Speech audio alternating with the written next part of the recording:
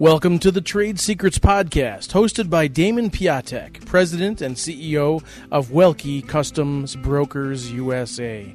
Damon is a licensed U.S. customs broker and certified customs specialist with more than 18 years' experience in the import-export, customs, transportation, and logistics sectors. Each month, Trade Secrets will bring you guests in the industry to provide their insights on timely trade issues to give you an advantage in international trade. So now, let's talk trade. Welcome to the podcast. Damon Piatek, President and CEO of Welke Custom Brokers USA. We're here with part 5 of our series, Customs Basics, and we're going to be talking about one of my favorite subjects, which is duties and import taxes.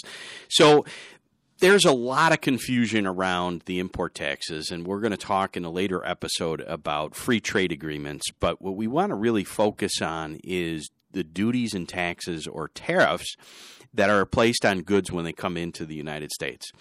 So what we're going to do is we're going to give you a little history lesson here about duties and taxes. So if you go back to the 1700s, early 1800s, when the U.S. was first kind of after that Revolutionary War and our break from England, we borrowed the idea of customs from England, which really goes back to an offering to the king or queen when you imported your goods. So it became custom, and that's where we get customs from. It became customs to give an honorarium to the king or queen when you brought your goods in from overseas to sell them in the country.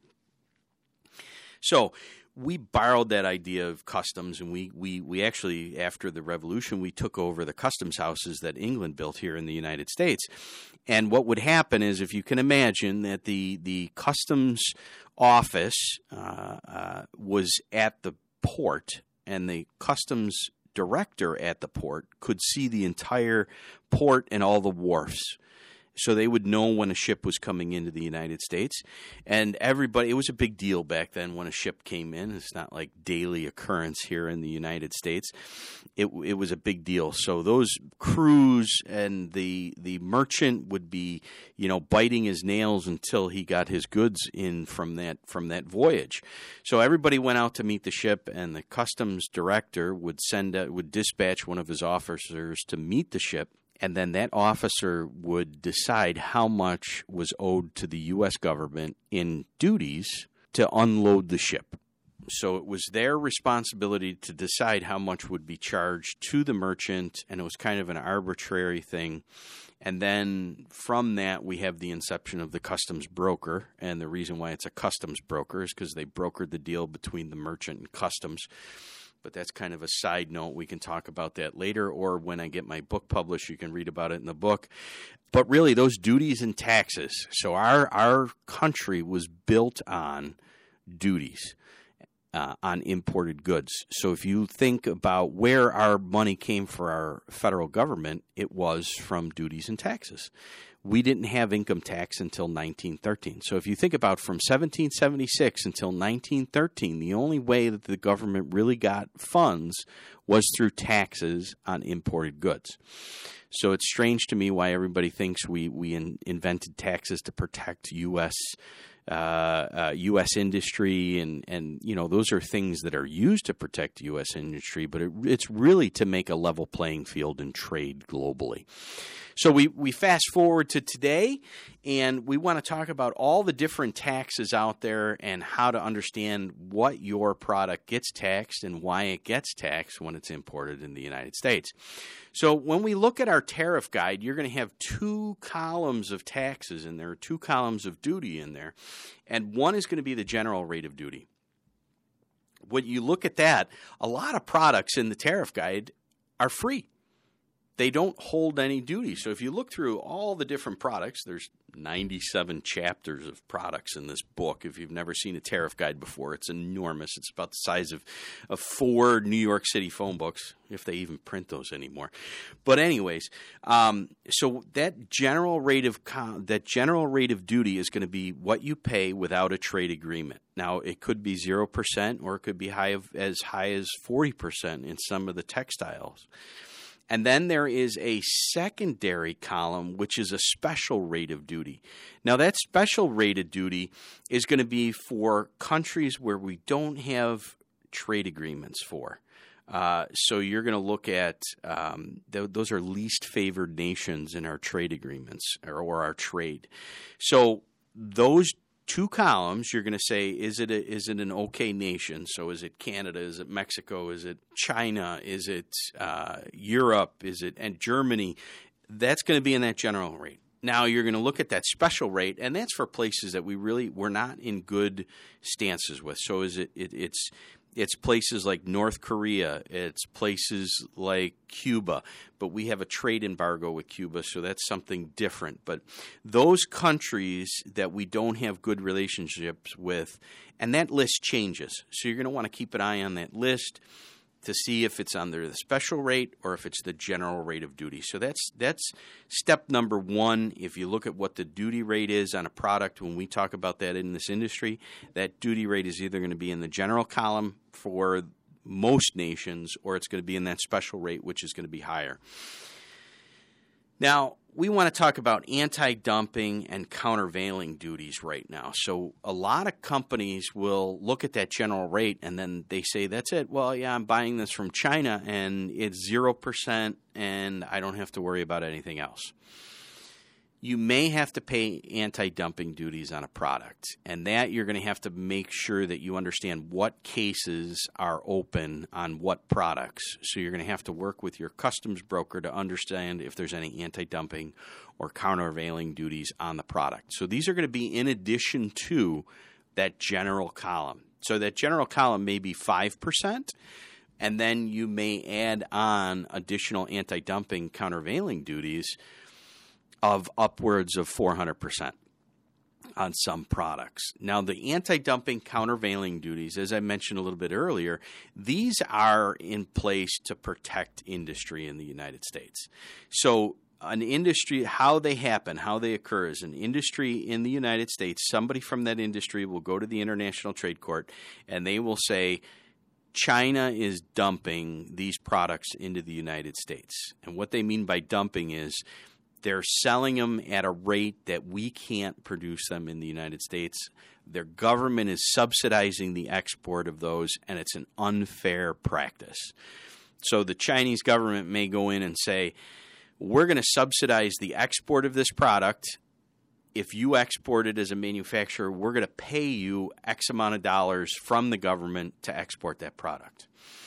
There's no way that we can compete with that on a dollar-to-dollar basis here in the United States. So it's an unfair trade practice that's going on. So we add in anti-dumping countervailing duties so that we can level out the playing field. The great one about these is that comes to mind is bedroom furniture. So bedroom furniture made in China has almost 400% anti-dumping duties on it when it comes to the United States. The reason being is because the Chinese government is subsidizing that manufacturer to export those products to the United States. And those cases change. So the other thing that you have to watch out with on anti-dumping duties is you may import this product and then that case may not close with the International Trade Court for a number of years.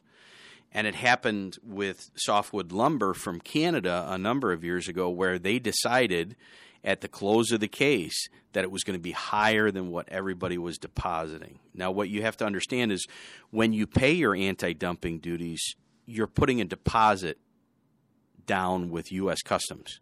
You're not paying those duties. You're putting a deposit until the case is decided. So they may require you to deposit at 75%, may require you to deposit 400%, and then when the case is decided, then you may have to pay more or less than what you deposited with the government. So you can't think of those anti-dumping duties as an actual payment of the duty. It's not decided until the court case is decided, which may be 10 years, 15 years, 20 years from now. And it may be a different rate than what you imported them as. That's a big misconception about anti-dumping duties. Now, that brings me to the next set of duties, which we've recently heard of which are the Section 301 duties, and then I'm going to talk a little bit about the Section 232 duties. Now, these come from trade acts of many years ago from the 1960s, and that gives our government the authority to place additional duties on products if it's going to, now the 301 specifically is what I'm talking about, the 301 duties, if there is a potential for the security, it's in the security interest of the United States, we may place additional duties on products that,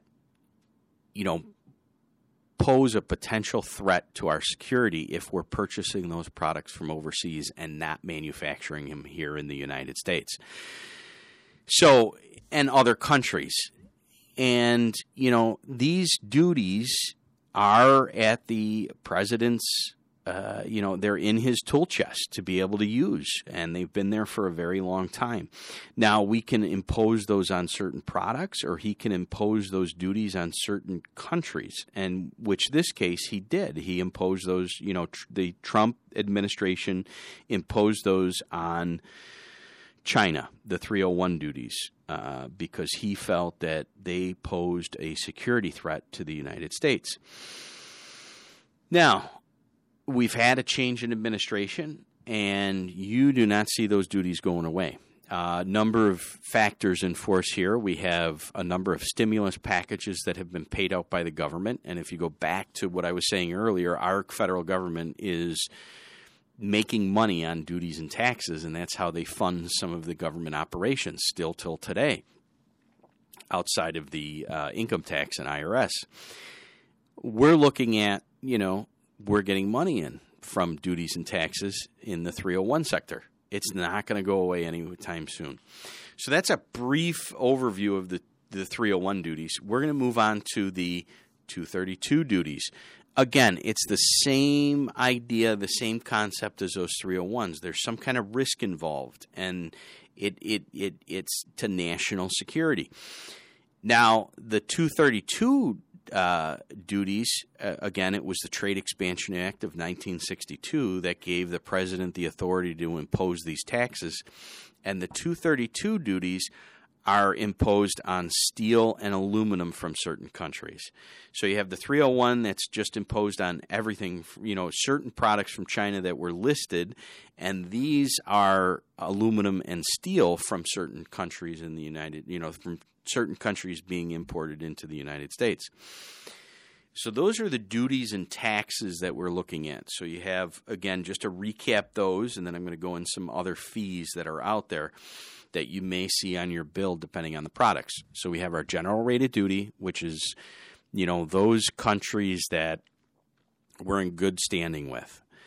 The special rate of duty, which is those countries that we're not in good standing with or are at war with. So those are going to change as time goes on, and you've got to keep an eye on that. Then we go to anti-dumping countervailing duties. And then we talked about the 301, which are imposed on a country and certain products. There's a number of lists out there of the 301 duties that are in place. And then 232 duties, which is on steel and aluminum from certain countries coming into the United States. So that brings us to fees.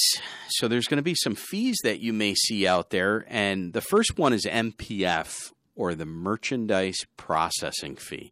Now, that's a governmental fee that's charged on every import coming into the United States, regardless of the duty rate. So if the general rate of duty is 0, you're still paying the merchandise processing fee, which is, there's some minimums and maximums there. So it's 0.3464% of the value of the goods is charged as the merchandise processing fee. So let me repeat that, 0.3464%.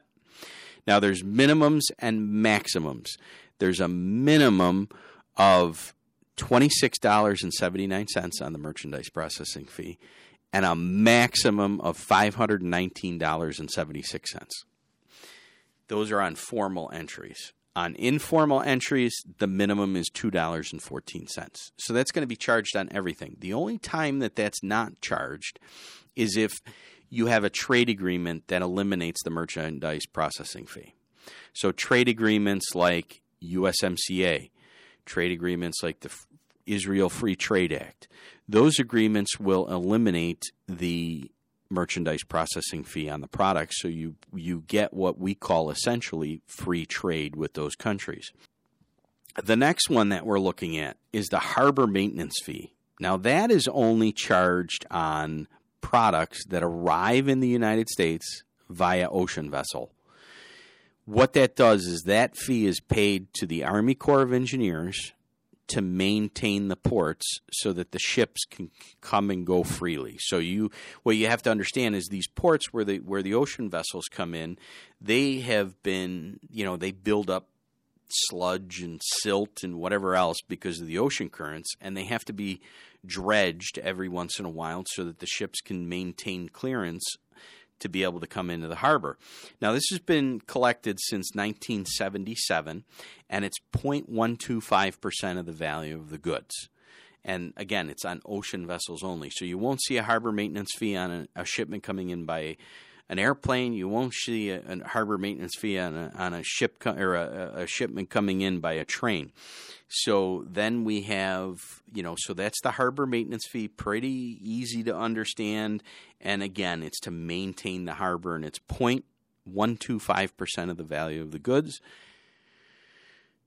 No minimums, no maximums, unlike the merchandise processing fee. The last fee that you're going to want to look for is there's some fees charged by the Department of Agriculture.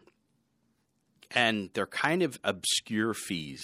So there's fees on cotton brought into the United States. There's fees associated with beef, pork, honey, watermelon, and mushrooms. So if you're bringing in any of those products, you look for additional fees collected by CBP at the time of entry. And I'm just going to give you that list again.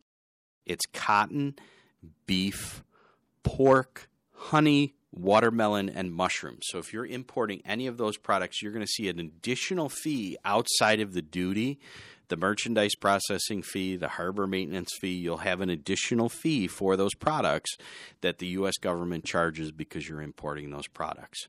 So that's the lowdown on duties and taxes collected by the government. So you shouldn't see any other fees on your bill besides those unless there's some obscure fee or duty that's in some trade agreement from 1923 or something like that the president digs up. All joking aside, you should really have a good grasp on these duties and taxes if you're importing something. And you should have someone that's maintaining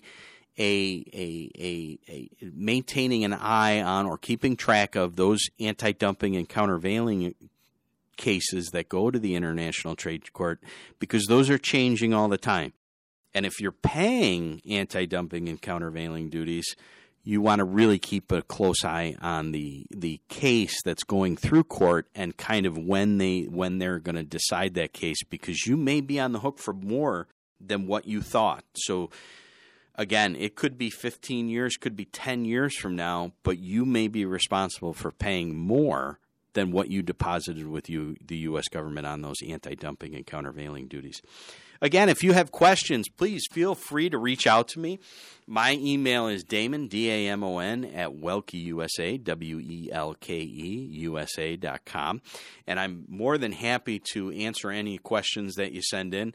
But again, thank you for listening, and we'll look forward to the next 5 parts that we got coming in this Customs Basics. And stay tuned. So we will let you go. And again, any questions, please feel free to send me an email. We'd love to have those questions.